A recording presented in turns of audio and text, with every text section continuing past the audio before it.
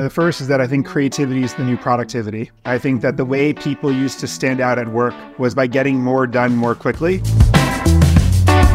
Why I'm so bullish and excited about the age of AI, because whereas some people think it's going to replace creatives, I actually think it's going to unleash creatives. Creative expression is a box, right? Of the creative expression that actually yields, goes out to humanity, the stuff that people create.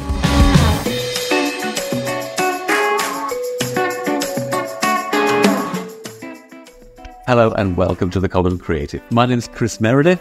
And my name is Paul Fairweather. And we're on a mission to lift the lid on creativity, work and beyond through the lens of ideas, stories, and visual cognition. I think we're both on a bit of a high right now. We just had an interview with one of the gods of creativity. Today's guest is Scott Belsky, who currently is the Chief Strategist at Adobe, previously was the Chief Product Officer at Adobe, and prior to that, bootstrapped two incredibly successful ventures, one being Behance and the other being a conference called 99U. Chris, it was about a half hour because that's unfortunately all Scott had, and he's a very busy man. But oh my God, the insights that we got were just so inspiring and enlightening.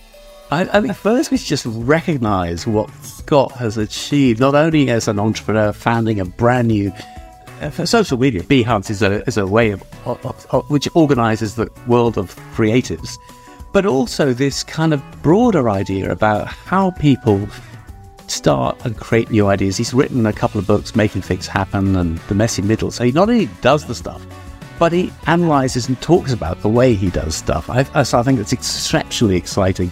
What do we learn? That AI unleashes creativity. He talked about a box and how it lifts the lid of the box and it reduces the floor of the box. So AI will be a creative unblocker for the world. That's one of the big things. Yeah, see, as you said, creativity is the new productivity. Look, Chris, there are so many things about, for him it's all connected. And I think what I found is, and I've known Scott for many years, met him very briefly many years ago, he basically has such clarity around where he sits and how he connects to all the different things that he does.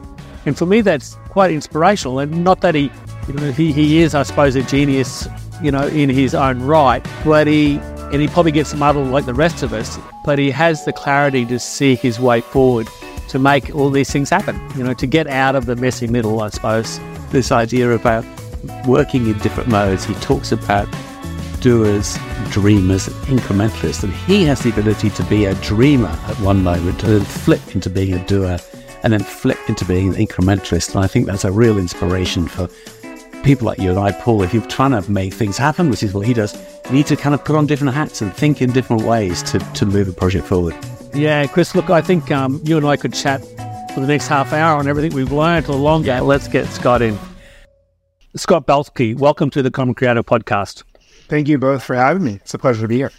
Scott, really excited to have you on the show. Thanks so much for joining us. So, Scott, if we could just quickly start off by you giving us a quick potted history about your journey, about how you landed where you are now.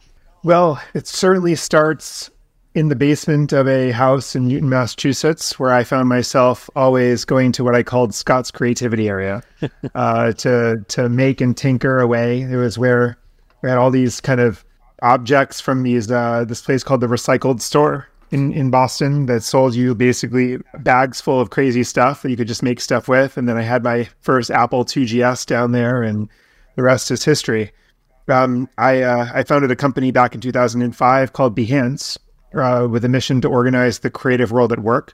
Behance is now around 42 million creatives around the world showcasing their work and getting attribution and connecting with collaborators and getting opportunity.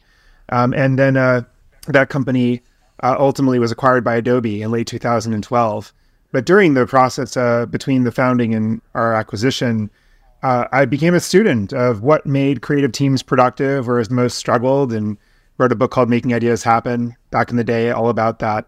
And I always have been kind of motivated by my frustration with how many amazing creative minds there are in the world and how few ideas actually see the light of day and get scale. And so that's always been my passion in my career. Ever since coming into Adobe, I've basically been here with a small hiatus in between for about 10 years.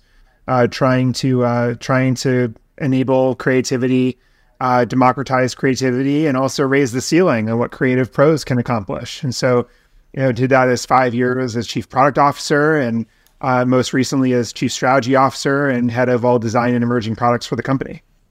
Scott, what's the difference between, like the bootstrapping and being, a senior person in such a behemoth company like Adobe, although Adobe is obviously focused on creativity?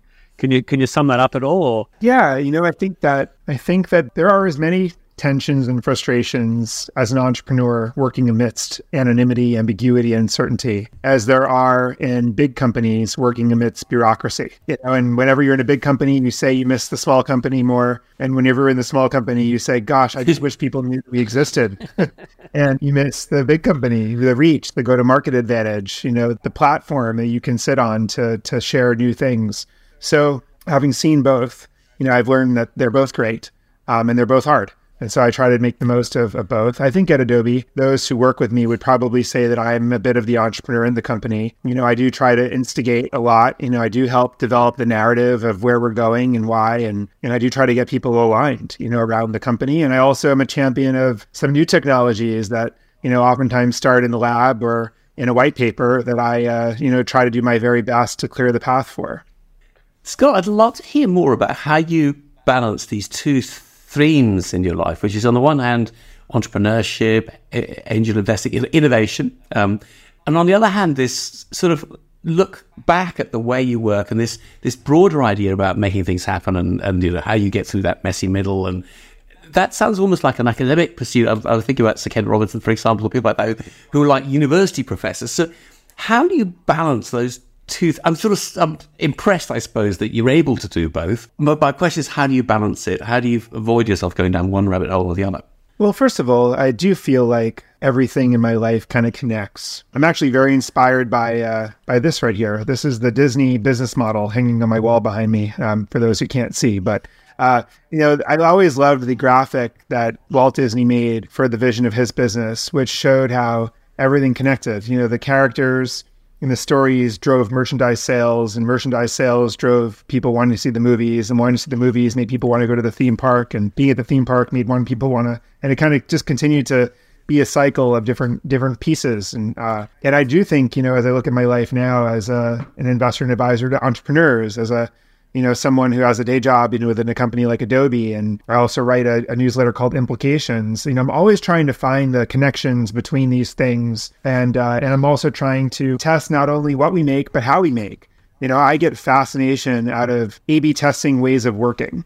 New ways of taking note, new ways of tracking actions, new ways of running meetings, canceling meetings. I'm a bit of a student, on all of those things, and I love tinkering with those parts of the equation as well. So. The way you say it, it makes it seem like it's many different things, but in fact, the way I see it is it's, this amalgamation of the same thing. I guess there's a lesson for everybody there, which is to kind of study yourself. Is that I noticed that I'm doing this. Why is that? And is that a good takeout for creative? Study yourself. What are you doing? What aren't you doing? Why are you doing this? I'm really into that. I get curious. I don't like the flattery. What I like is the criticism. I love it when people say to me, Scott, when you did that didn't really come through. That didn't really resonate. Feedback is like this incredible gold mine of knowledge about yourself. It's, I feel like so much of success for creative people is figuring out the disconnect between what's in your brain and what people are hearing and seeing. And it's a very difficult margin to remove because it's painful. It's like, it's criticism. It's makes us feel uncomfortable about ourselves. It makes us second guess ourselves. It, taps our concerns that we're a fraud and that we're, that there's nothing there. Yeah. And yet when you understand and can, expose all that's in that margin in between, you really can understand exactly what the story is that's coming across. I'm obsessed with that. Actually, I suppose that's very interesting, that you've ended up in Adobe because, that's their primary focus, isn't it? Giving people tools to be able to visually express themselves better so that, people can understand, what's in one head to another head. That's an interesting point, Paul. I feel like there is a consistency there. I believe that all humans, have this creativity in them. And I do believe it comes from things that are hard to verbalize, whether it was childhood traumas or feeling different for some reason or life experiences that made you see things differently, that made you pay attention to mistakes of the eye and that sort of thing. And then it's just friction to get it out. You have these ideas. It's just, whether it's industrial friction, like I don't have access to the industry to make this screenplay happen or actually have an agent to make this book come to be, or whether it's, friction of skill sets, gosh, these tools are so hard to use, or, I downloaded Premiere Pro and I don't even know where to start. How am I ever going to make this movie? So if you can remove that friction, you unlock more native human potential. And that's also, by the way, why I'm so bullish and excited about the age of AI, because whereas some people think it's going to replace creatives, I actually think it's going to unleash creative. Can you expand a little bit on that? It's seriously more. The way I've started to think about it is that in some ways, creative expression is a box, right? Of the creative expression that actually yields, goes out to humanity, people, the stuff that people create. And the box has a floor in the sense that it's hard to express creatively, and to have the skills. So there's always been a floor to it's hard to get into it, right? And then there's also a ceiling. It's like, there's only so much I can do because I only have so much time in a day and I only have so many skills. So there's only so much I can actually do at a quality bar. And what I think AI is doing is two things. One is it's lowering the floor such that more people can access it because you don't have to have as many skills, you don't have to have as much money, and you don't have to have as much training. So more people are now becoming creatively confident, and the floor has gone down, which makes the box bigger, right? If the floor goes down. And then the ceiling has gone up because now you can achieve more with less time and with less skills. So for example, if you're a motion graphics artist or an illustrator or a writer, or a business thinker, you now can actually video edit. You can now make an animation. You can now use your prompts and ideas to develop something, an illustration to show rather than tell. And so that ceiling of what you're capable of has gone up. And so when you have the floor go down of a box and you have the ceiling go up of a box, you have a much bigger box. And, and that's what's exciting about creativity these days. What about the wall? What about the walls? Yeah. Very wide wall. That's the people that. That is a fantastic analogy. We've had a series of people on recently focusing purely on AI, and that's a lovely thing. And I think it's interesting because you say, the question I was going to ask you, excitement or fear. As you know, two sides of the same emotion. So you're definitely on the excitement side. I am, and when I get confronted with people that say, no, creative jobs are going to go away or people are going to have to hire fewer designers, my response is simple. First of all, engineers have become more productive every year for the last decades or two decades probably, and yet people keep hiring more engineers. Why? Because if you can get more out of every engineer every year, you end up wanting more engineers because you want to make more products and you want to make better marketing and you want to make better quality experiences, right? And so you desire to do more things across more platforms and more formats, like with more ingenuity per person. And I think the same thing is with the creative world. If I have 5 designers on my team and now I can tap 30% more ingenuity per person, then we can explore formats across more platforms and we can try more experiments and we can make more products. And so, unless I'm a private equity owned business that's being squeezed for cash, no one has any interest in more products and more possibility, I'm going to want to hire more creative people. So I do think that's what's going to ultimately pan out. I think that's a really interesting insight, because this idea of I think one of the implications of AI, things being automated thing, is that it challenges us as human beings. Where do we add value? What do we do? And I think what that suggests is one of the the last resorts, the places where we can really thrive is in our creativity. And even though AI can do things that look like creativity, we ourselves are the ones, I think, the only people that can do it. So it really challenges us, or maybe democratizes the idea that we're all creators. We can all express ourselves rather than just having that department and the agency are the ones who do that for you. I think that's right, Chris. I do think that there will be 100x more people creating because of the floor going down. And I think that the quality of what's coming out from the pros, the people who dedicate their lives to this, the bar goes up because that ceiling goes up. But I think you make another point around the human role in all this. And I think we would all agree that the creativity that is effective is the creativity that moves us. And so, any brand or anyone can flood the zone these days with content. I mean, you can use ChatGPT and write 100 articles in an hour about one concept that you guys have. And you can trick the search engines and you can flood the zone, so to speak, with content. But the stuff that will really move me, and make me want to share it and make me think about my life, and engage me in a more deeper way, that comes from soulfulness. And that I think is a truly human endeavor.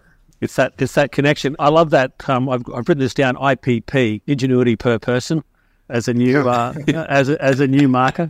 Look, I often talk about, and I don't know if you find the same thing, Scott, but well, probably not, because you're, but often when Chris and I talk to the corporates, they don't understand creativity, love the idea of it, but they're scared of it. So I often use the word ingenuity, being clever, original, and inventive. And I think, here in this country, our founding people, had an incredible amount of ingenuity, to live in the harsh land. And I think the same applied, to the Native Americans as well, in terms of, the ingenuity that they had to survive and to really flourish, in that company. So I'm interested in this idea about that. Really what it's about is it's allowing people to, AI is allowing people to express themselves better, and, as you say, democratize it. But now, and I think that is just a wonderful thing, because this is what we're all about allowing people to express themselves and to get their ideas out there. Do you have any idea where it's going to go? Like, do you, in terms of the technology that you're dealing with, do you have a vision? Like, anything you can give us a view to the future? Well, I think a few things that I think about a lot, are going to happen. The first is that I think creativity is the new productivity. I think that the way people used to stand out at work was by getting more done more quickly.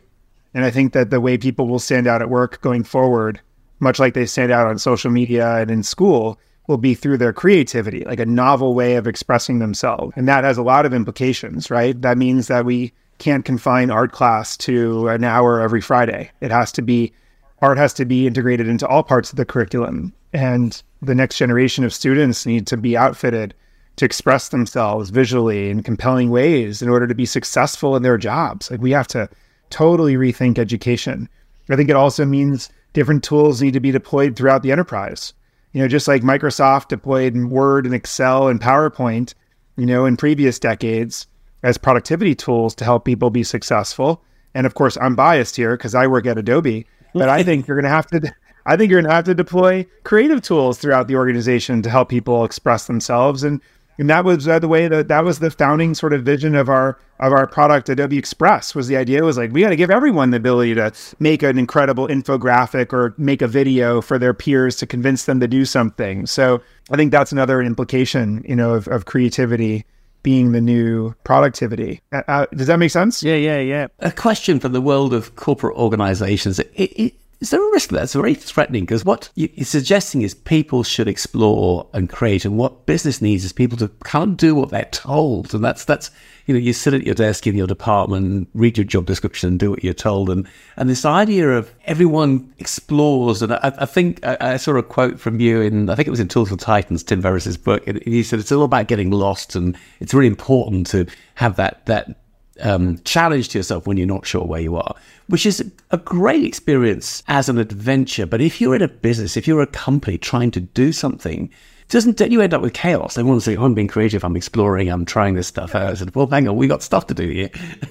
Well, here's the thing. I always like to say that when it comes to a process in a company, a leader of a process doesn't just practice the process, the leader changes the process. And that's, I think, true for every function in a company, is you're always seeking to improve and change a process to make it better. It doesn't matter if you're in accounting or in procurement or any other part of an organization. The question I have sometimes is, how do you convince people to change? And as you both know, it's story, it's narrative, it's telling something, it's marketing, it's merchandising, change. And so if the future accountants and procurement officers and staffing are ultimately going to use AI in their discipline, then what are they going to do with their time? What is going to make them successful in their careers? And my bet is that it is the convincing of people to change. It's the improvements that they're going to drive. So then, yeah. Our limitation is our own ability to be flexible, our own ability to absorb new ideas. That's the limiting factor. I think that's right. And so that's that would be my forecast, is that all these leaders and people within these functions will have hybrid roles where AI will do half of their role and the other half of their job will be more around the iteration and the improvement. I've got this idea, and you can have this for free, Scott. That kind of AI can kind of watch what you do in a good way, observe you, and go, "Hey, I could do that for you." Or, "Did you know you're doing something silly? You keep repeating this, and there's a shortcut." Or it's like you're kind of your assistant to liberate you to do the stuff that you want to do. It's interesting how Adobe is a huge part of my life. I think Lightroom is the first piece of software I use each morning, and it's there without me even noticing it. It's not like it's kind of a piece of software, it's just something I use. It's a lovely tool.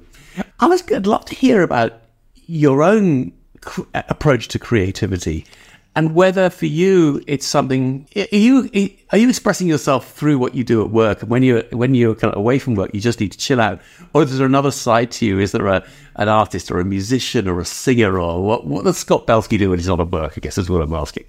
Yeah, it's an interesting question. I think that at work, creativity comes out in bouts, periods of time where I'm asked to develop the strategy. That's when I'm working the hardest, is when I'm working to develop a new strategy that's ultimately a narrative of what's changing in the world around us and how do we describe and encapsulate that, and then what are we going to do to solve these new problems that we'll face, and how do we use design to show rather than tell that, and then develop a narrative that everyone gets aligned around and heads nod across functions, and then people can kind of allocate resources accordingly. So that's a version of my creativity, I would say, in the workplace. But I love writing. My monthly discipline of pumping out a newsletter called Implications, that's a very creative discipline for me.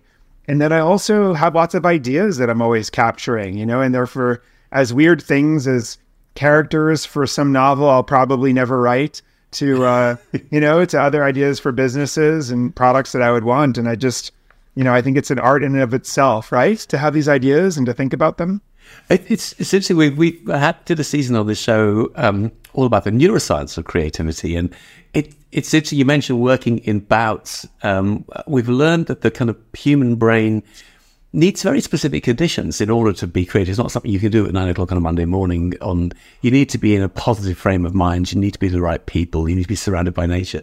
So the idea of working in bouts is there's a moment when you're highly effective and creating something new, and then there's other moments when you're gathering ideas. I think that's right. And I think, for me, I just always have to love it. When I find something that I get really fascinated by, I can actually get creative pretty quickly. But when I don't love it, or I find it really annoying, it's hard for me. Scott, I just wanted to ask, we haven't chatted yet, but you also founded 99U, mm-hmm. which was a corporate around getting stuff done. The whole idea of only 1% inspiration, 99% perspiration. Do you think you need to rename that, given the AI? Is it going to be the 80-20U? Because, we're going to be more productive, so, we can have 20% creativity or 20% inspiration? That's a great question. And we retired the conference after 10 years, but if we restarted it, I do think that there's the equation has certainly changed. That's a good question.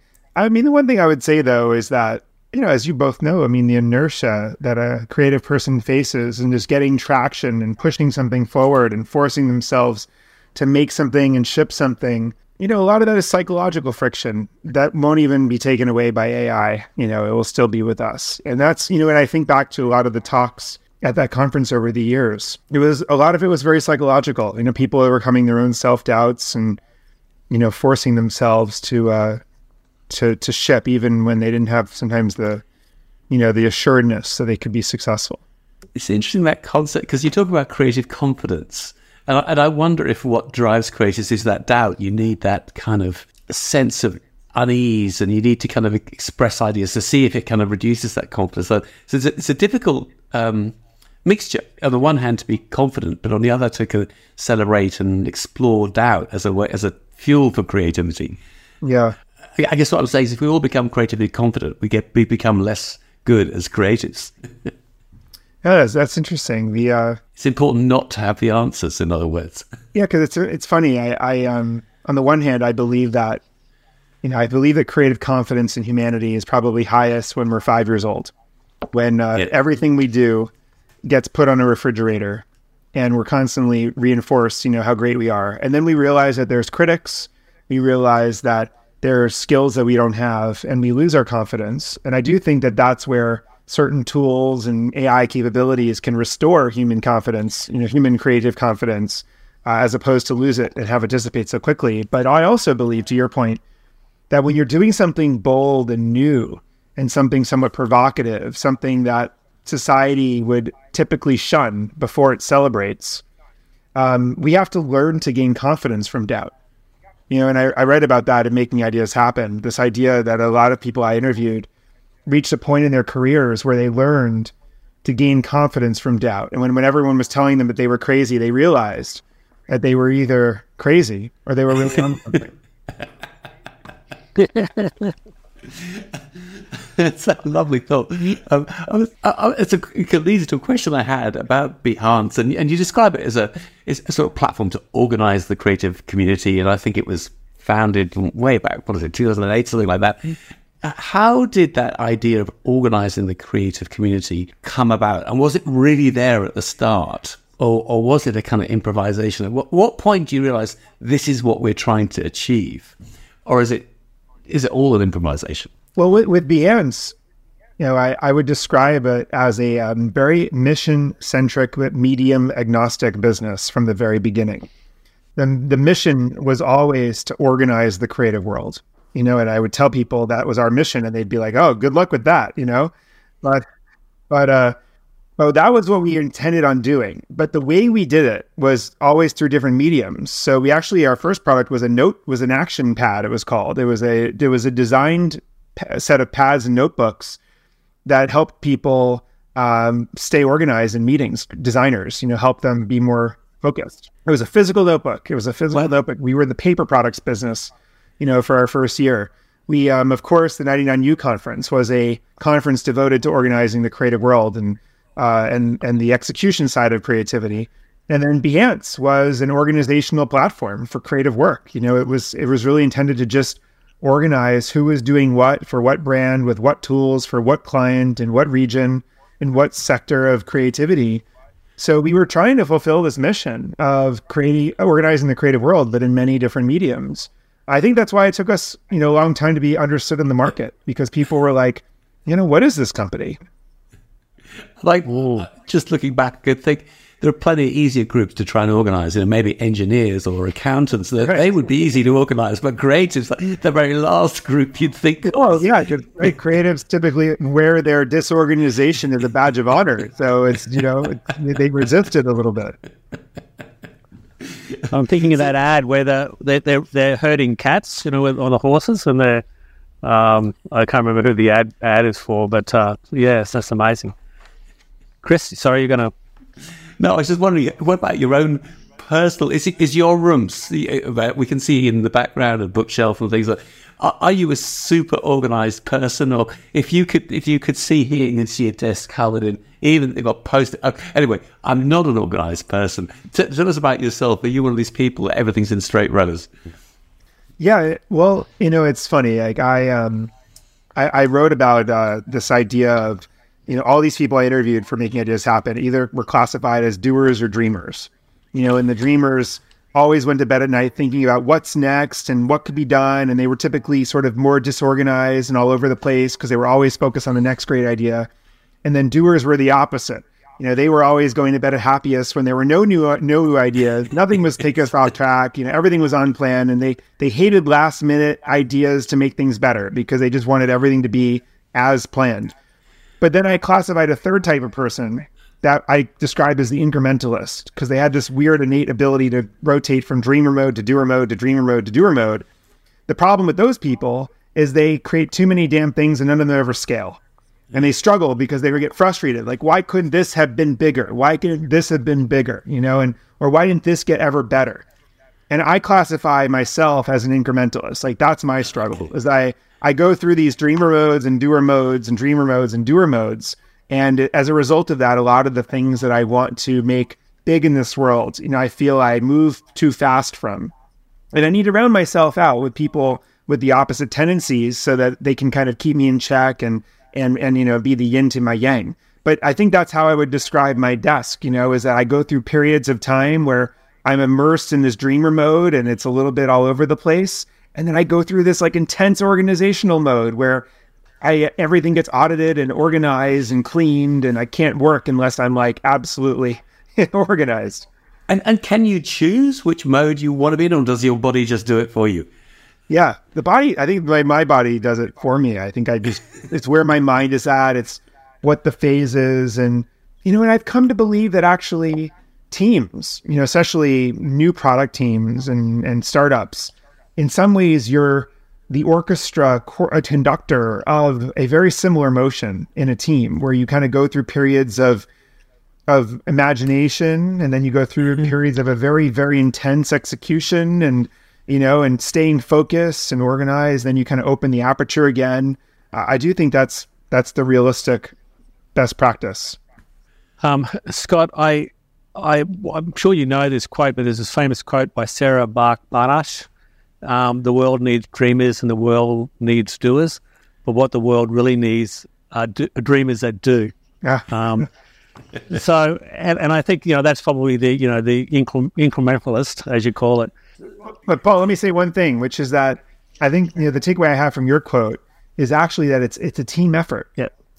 And I just think that a lot of us creatives, are introverts in many cases. I certainly am. And sometimes I do retreat into my own cocoon, but the best work I've done is because I've met with and worked with, people better than me, and people who round out my opposites. And that's what that quote really means. Yeah. Dreamers that do. It's like you need a team to do. Yeah, fantastic. Oh, that's a great insight. Scott Belsky, thanks so much for being a guest on The Common Creative. We took a while to get this one organised, so it's certainly well worth the wait. Good things come to those that wait. Yeah, ditto, Scott. Thank you. So great pleasure to talk to you. I'm now a subscriber to Implications, so I look forward to receiving those newsletters too. Excellent. Well, thank you, Chris, and thank you, Paul. I appreciate it. It's an honor to be here. Well, Chris, that was fantastic. As you said in the beginning, I'm buzzing, and I'm going to have to really process this and go back and listen and reread and look at my notes, because there's so many things that I learned. And yet again, we're getting close to 100 episodes and still learning so much about creativity. And not that I'm, not surprised, given, as you said, that Scott is such a guru in the world of creativity. Oh, absolutely. I'm hoping everybody listening is as excited about this as I am. I like you, Paul, I've got to go back and listen to some very big ideas in that very short episode. But if you've got any comments, we'd love to hear from you. Please put some comments and give us your feedback. We'd love a rating if you don't mind. Give us a rating. Hopefully for this episode especially, a 6 out of 5, I think is what a great guest. And of course, tell your friends. Please tell your friends about The Common Creative. It helps us get the word out there about creativity, and of course it helps our guests spread the news about what they're up to. Scott's newsletter, for example, Implications. Please tell your friends. Yeah, so there'll be lots of links in the show notes, including the link to Scott's. He mentioned Walt Disney's strategy from 1957, his diagram, which is a fantastic diagram. So yes, as Chris said, thank you very much. And please tune in next week for another exciting episode of the Common Creative Podcast with Chris and Paul. Cheers. Bye for now.